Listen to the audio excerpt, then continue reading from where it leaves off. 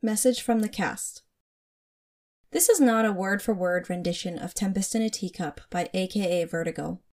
Please feel free to read the original fic along with us, but keep in mind that we have made necessary changes to accommodate the needs of a living and breathing audio experience. This is performed in the spirit of the source material, but with the recognition that necessary changes have been made. Thank you for listening.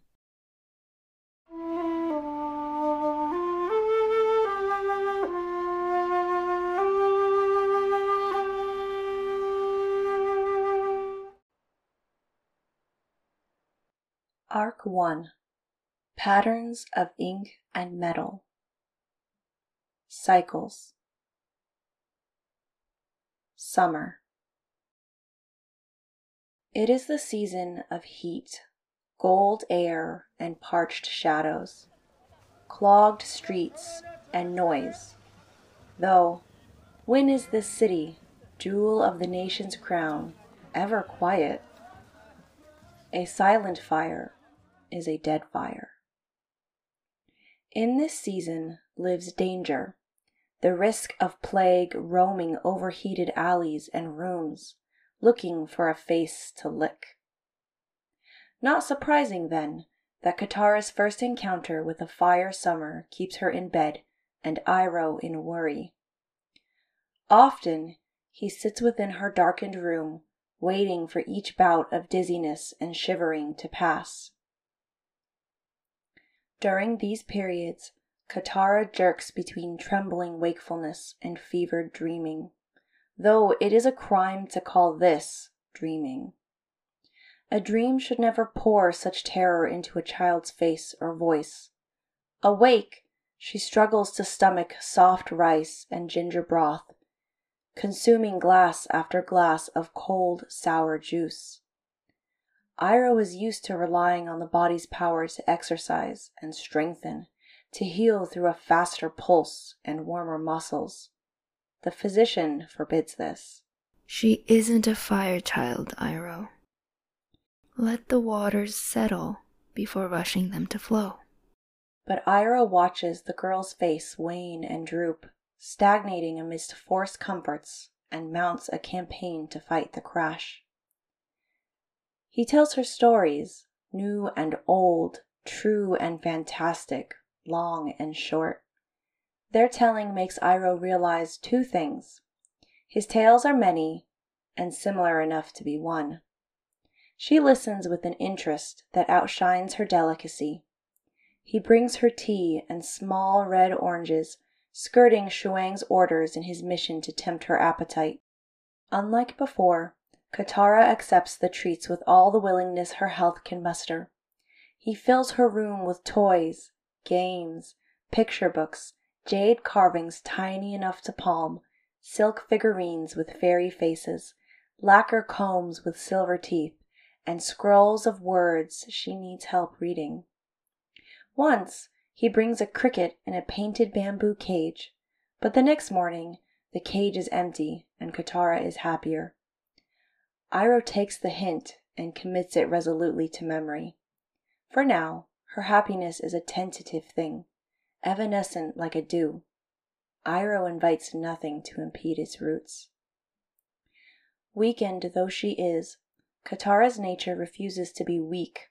It's not long before her stubbornness finds opportunity to growl. Upon discovering her evening soup laced with a sleeping draught, to drown the nightmares, she retaliates by using the broth to water Iroh's azaleas. Luckily, a compromise is reached quickly. Katara will accept the drug, but only when brought openly and upon her request. Already, Iroh knows her enough to accept the deal without further haggling. Out of water, or not, his little fish remains her own animal. The days melt by, their scent full of spice and sunlight. Somehow, Iroh begins finding it easier to breathe when entering the blue-eyed girl's dusky quarters. The sight of a brown hand resting limply on a silken bedspread quits inspiring the choking fear of endings, a worry fueled by the memories of ocean air and silence. One morning, He enters the room expecting to find a tired face and closed eyes, testimony of another harsh night and shadows. Instead, sunshine spills on the floors and walls, a sweet glaze. Katara sits on the threshold between the room and the veranda, the undyed fabric of her sleeping robes a bland contrast to the colors of the garden beyond. She answers Iroh's greeting with a smile he's never met before. The flowers just smelled so good when I woke up. I wanted to see what they looked like while the ground was still damp. It's nice, isn't it? And for a moment, it is.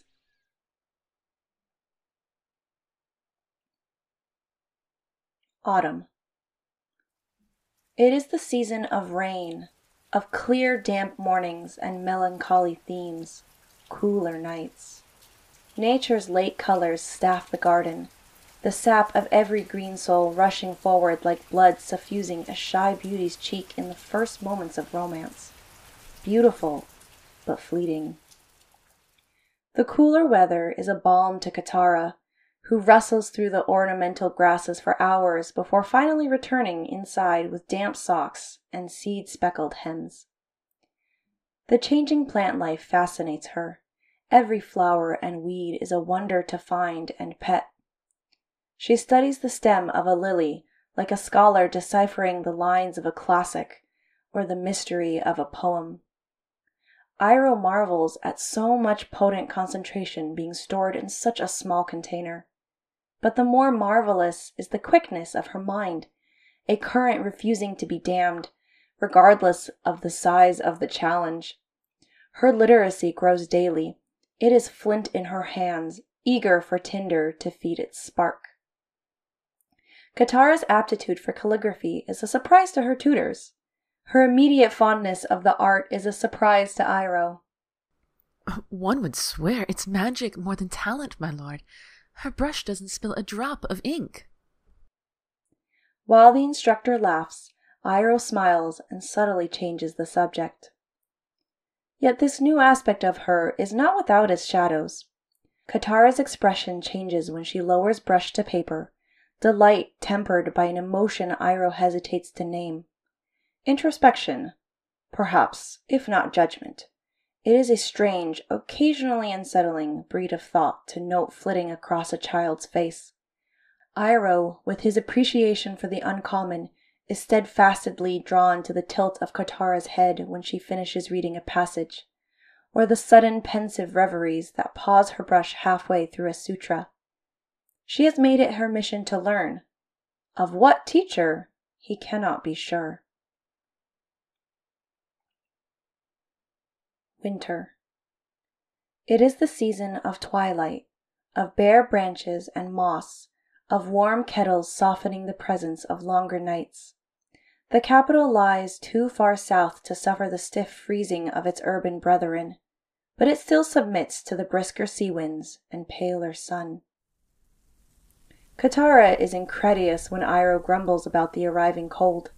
She doesn't understand the complaining. It is amusing, he supposes, to a mind born in the southern tundra and accustomed to being dwarfed by icebergs. But she passes him the teacup with genuine sympathy. Her sense of irony, a skill growing more acute by the day, is momentarily overshadowed by her kind nature. Together, they drink tea and eat small, dry cakes shaped like lotuses. The sweetness lingers in Iroh's mouth, pleasure bolstered by conversation. No longer satisfied with only ink, Katara's liquid intuition and curiosity has progressed into blends and brews. Her tongue and nose easily distinguish the subtleties of one aftertaste from another, or deciphering the marriage of ginseng and ginger. Likewise, her eyes and fingertips catalog the flaws and perfections of the skin of an antique kettle or the glazed lip of a cup. In the mottled pattern of every varnish, she finds a story. Lately, as the garden grows sparse, more and more scrolls tend to vanish from Iroh's library. Their eventual return is as smooth and as imperceptible as their departure. Iroh answers the phenomenon by purchasing longer volumes and keeping a carved pine stool to help her reach the higher shelves. Though she has teachers aplenty, Katara brings the majority of her questions to Iroh. Frequently, what she asks to be explained would be considered too plain or simple, too obvious, to require scrutiny. Or perhaps it is because they are conventions too deeply buried in the clay of his culture for even a man like Iroh to consider questioning. More and more often, Iroh ponders this. The architecture of romance in a poem, the names of herbs in their soup, the histories of cities she's never seen. Katara's curiosity is without prejudice. But no matter how varied the topics, one thing remains constant.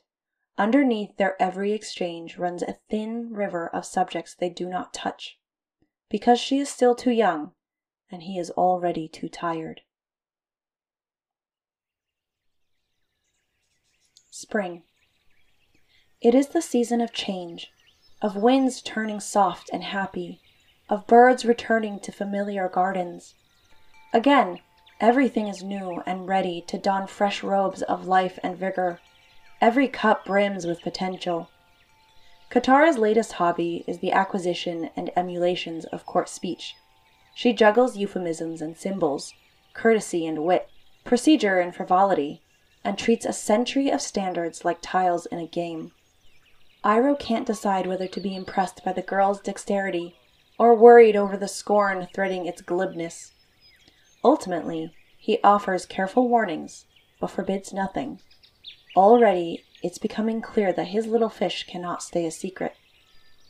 Over the course of the year, people have noticed that the dragon's odd companion and curiosity has bloomed.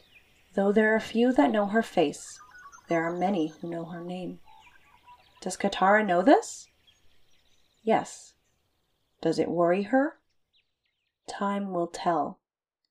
Draped in pale robes of blue soft fabric subtly marked in a wave and shell pattern, a coral comb in her hair, Katara sits on the veranda and rolls a slim brush between her fingers. Wherever her thoughts, they've clearly abandoned the milkweed-colored paper askew on the writing desk. The paper is not unmarked.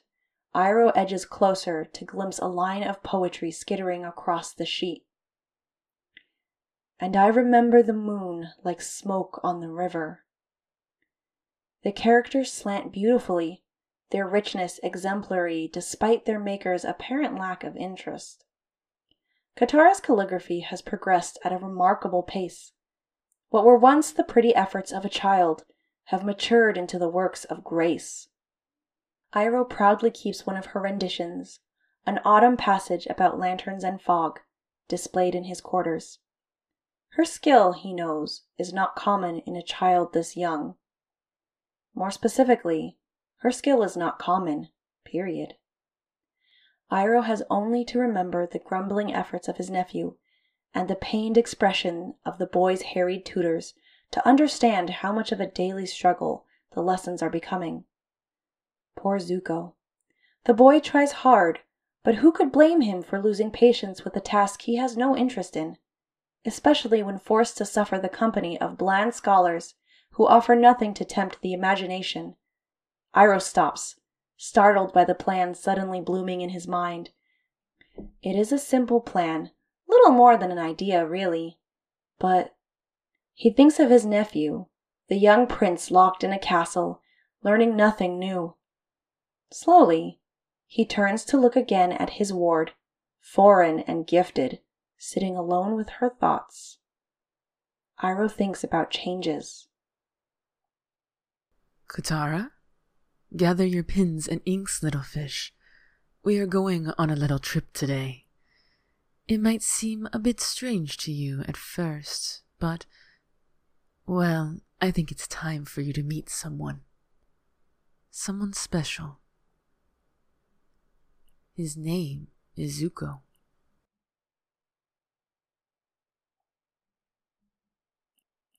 Author's note.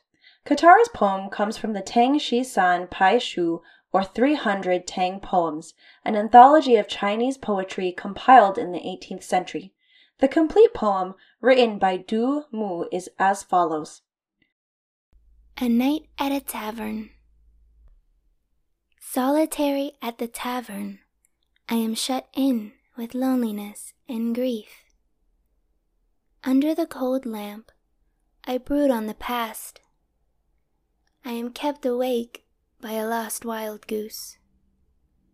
Roused at dawn from a misty dream, I read, a year late, news from home.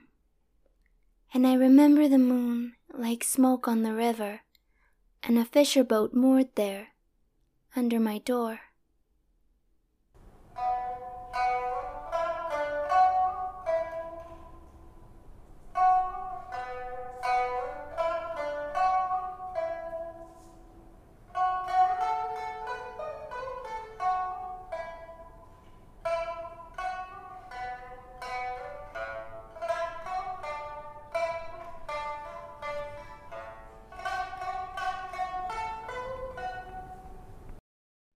On the day that Prince Zuko, heir to the Fire Nation and future Fire Lord and Fire-bending Master, turns 10, he almost drowns. It is a rather stupid incident, really. One of his birthday gifts had been a custom suit of armor. The formal design of the armor meant that it was too bulky to be practical for real battle, but it was real armor, and the idea of letting go of something he had wanted for so long was not appealing. Usually, no child is required to spend a full day of ceremonies in a stifling cocoon of metal plating, not even a prince. However, Zuko is more than a prince. Zuko is Zuko.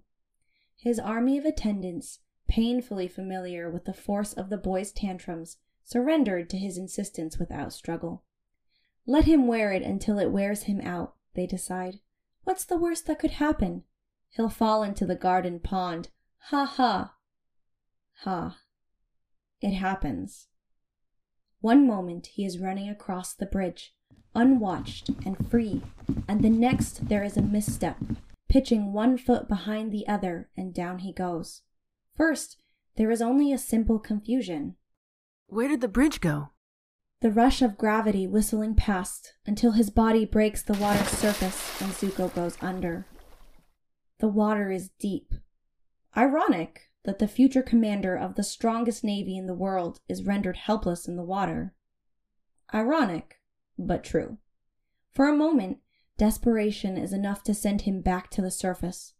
Unfortunately, it is not enough to keep him there when 30 pounds of beautifully crafted tradition are hell-bent on dragging him below the cool, dark water. Strange that he is surrounded by water, and yet his chest burns fiercely.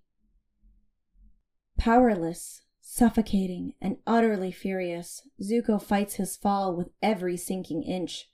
He's going to die. Stupid, cold water, stupid water everywhere, going to die.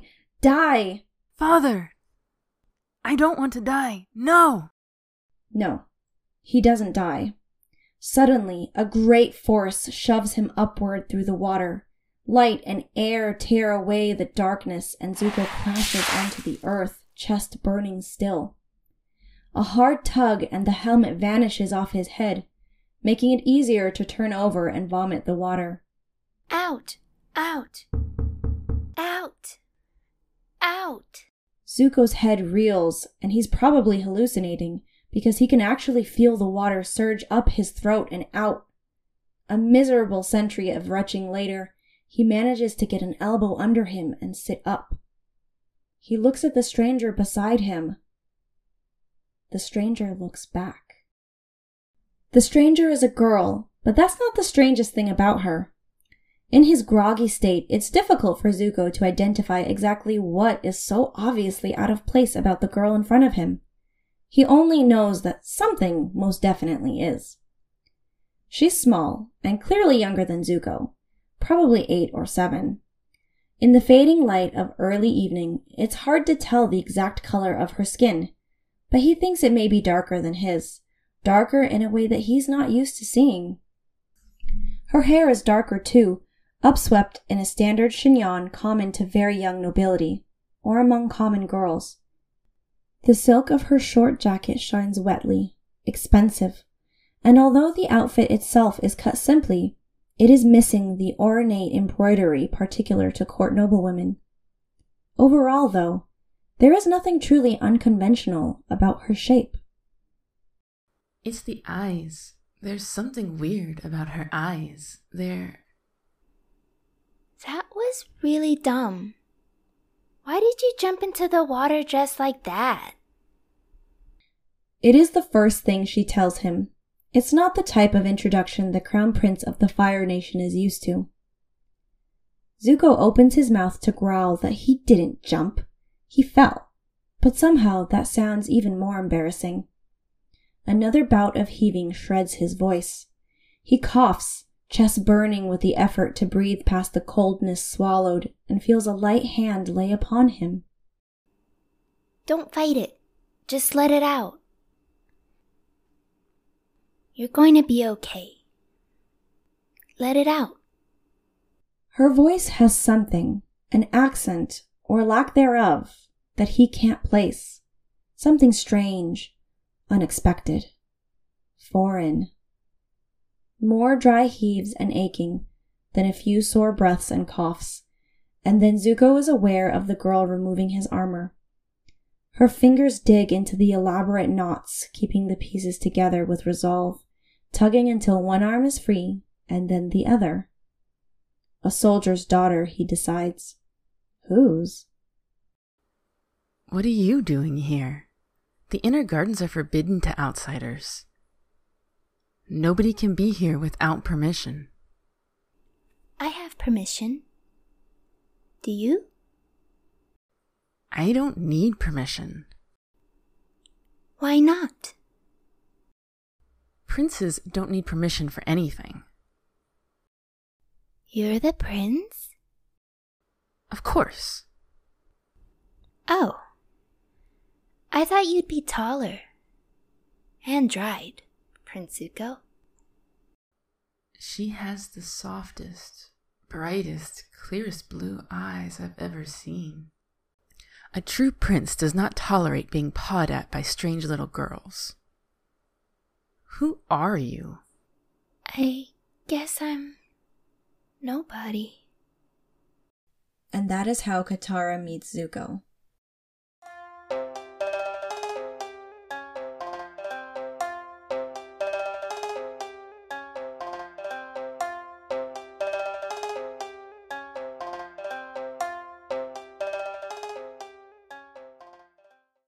Flowers in the ashes. Comfort. After an evening in the company of his brother, Iroh is bone-achingly eager to welcome the company of his blue-eyed ward. Kiss. Katara never holds his hand, not even when it's allowed and every scared line of her body wants to. But when close, trapped in a crowd, she brushes small fingertips over his, and Iroh understands. Soft. Katara's punishment for sneaking into the library consists of a lecture about organization and a footstool to help her reach the higher shelves. Pain. Those eyes. So unusual. The noblewoman says unkindly, and Katara looks away. Potatoes. She buries them in the garden while Iroh smiles, but it's too soon to tell if it's a planting or a funeral. Rain. It's the only time the dark, wet spots on her sleeve don't sadden him. Chocolate. But ginseng is still my favorite. Happiness. The first time he hears Katara laugh, Iroh loses his last doubt about having refused mercy to a child dying in the snow. Telephone. The Dragon of the West's strange ward, the General's blue-eyed wonder, Iroh's foreign curio, the old man's latest oddity. Ears. Shadows in the hallways don't worry Katara. The mouths of their owners do. Name. The character for dragon is less complicated than she expects. The word and man don't have that much in common, apparently. Sensual.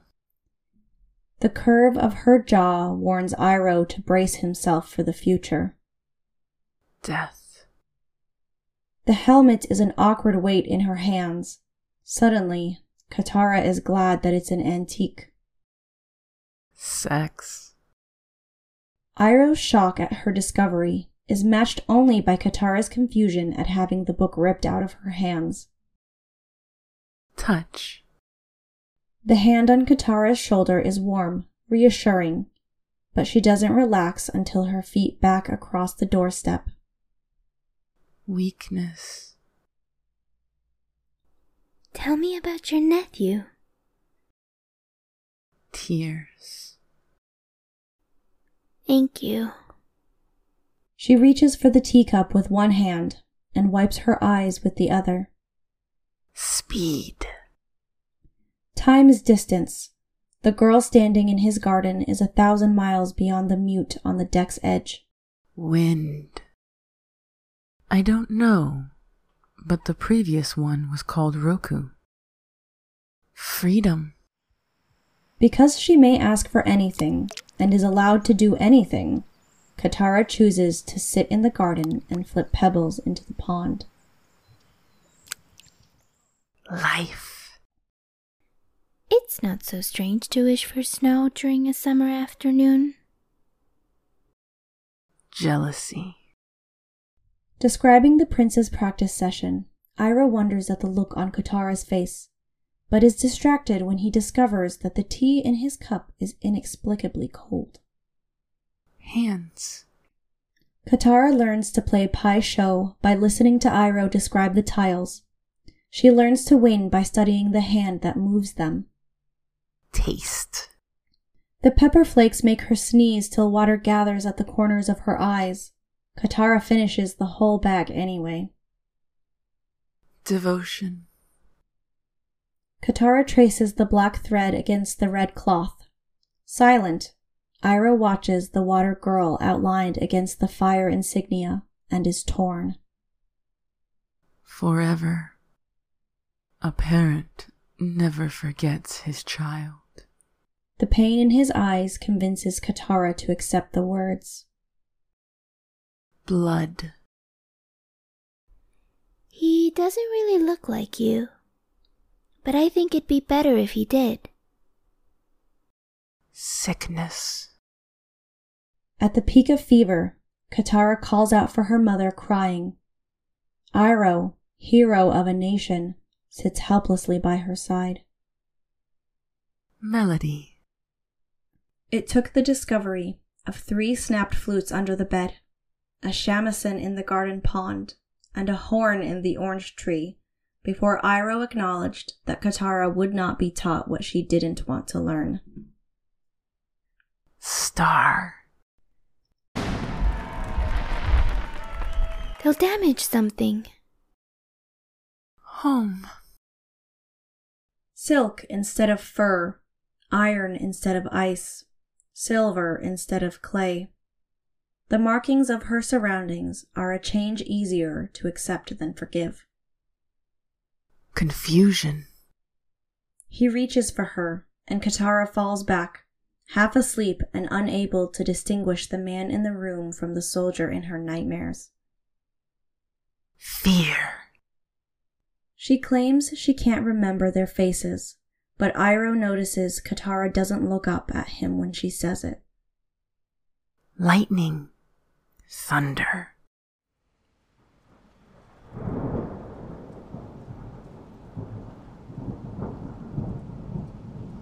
The moment between the flash and the echo isn't long, but then neither is the walk to Iroh's room.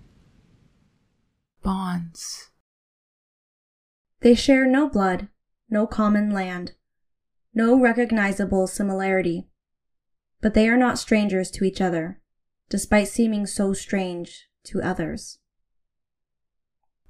Market.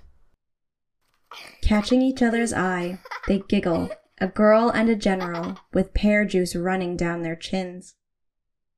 Technology. Katara spreads new maps next to the old ones and waits for Iroh to explain how the Fire Nation has redesigned the world. Gift. Katara likes Iroh, but no amount of affection is enough to warrant yet another stone three-headed goat monkey frog something in her room. Smile. She learns how to smile without showing her teeth, and to speak without saying what she means. Innocence. Iroh does not think of her as a daughter, because if he had a daughter, he would never let her learn what Katara knows. Completion. History is not her favorite subject, but it's the one Katara is most attentive to. Iroh cements the interest by explaining that one cannot fathom an ending of an event without understanding the conditions of its start. Clouds. Katara knows Iroh is different from others, adults and otherwise, because it takes a special sort of person to find a winged frog in the sky. Sky. Katara watches the color of her sky reflect in the pond. Iroh watches the power of his hope reflect in the child. Heaven.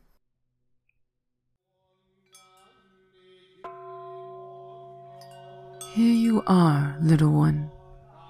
I've lit the incense for you.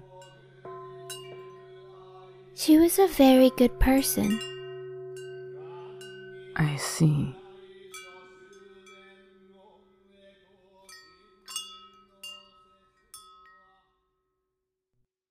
Hell. Iroh doesn't question Katara's right to hate. Instead, he marvels at her refusal to obey it. Sun. Come dawn, Katara is too exhausted to worry and falls asleep under the comforting weight of Iroh's hand on her hair. Moon.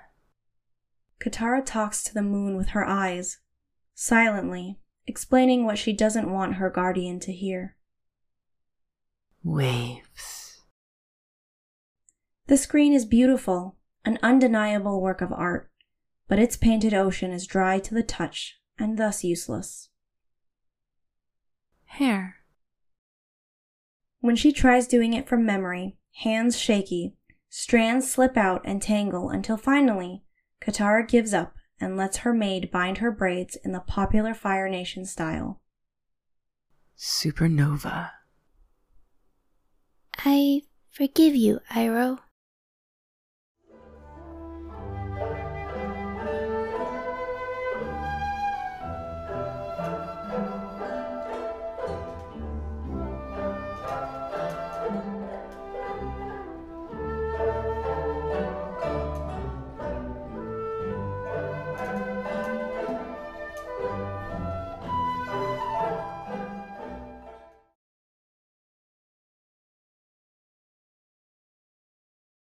Thank you for listening to this adapted audio recording of Tempest in a Teacup by aka Vertigo. Shu Wang and Katara were voiced by me, Doodle Lady. Iroh and Zuko are voiced by me. Ride Boldly Ride. The narrator was voiced by me, Bulletproof Teacup. Scripts were arranged by myself. Visuals were created by Doodle Lady. Audio was arranged by Ride Boldly Ride. The next segment in our saga will continue in 2 weeks. Thank you for listening.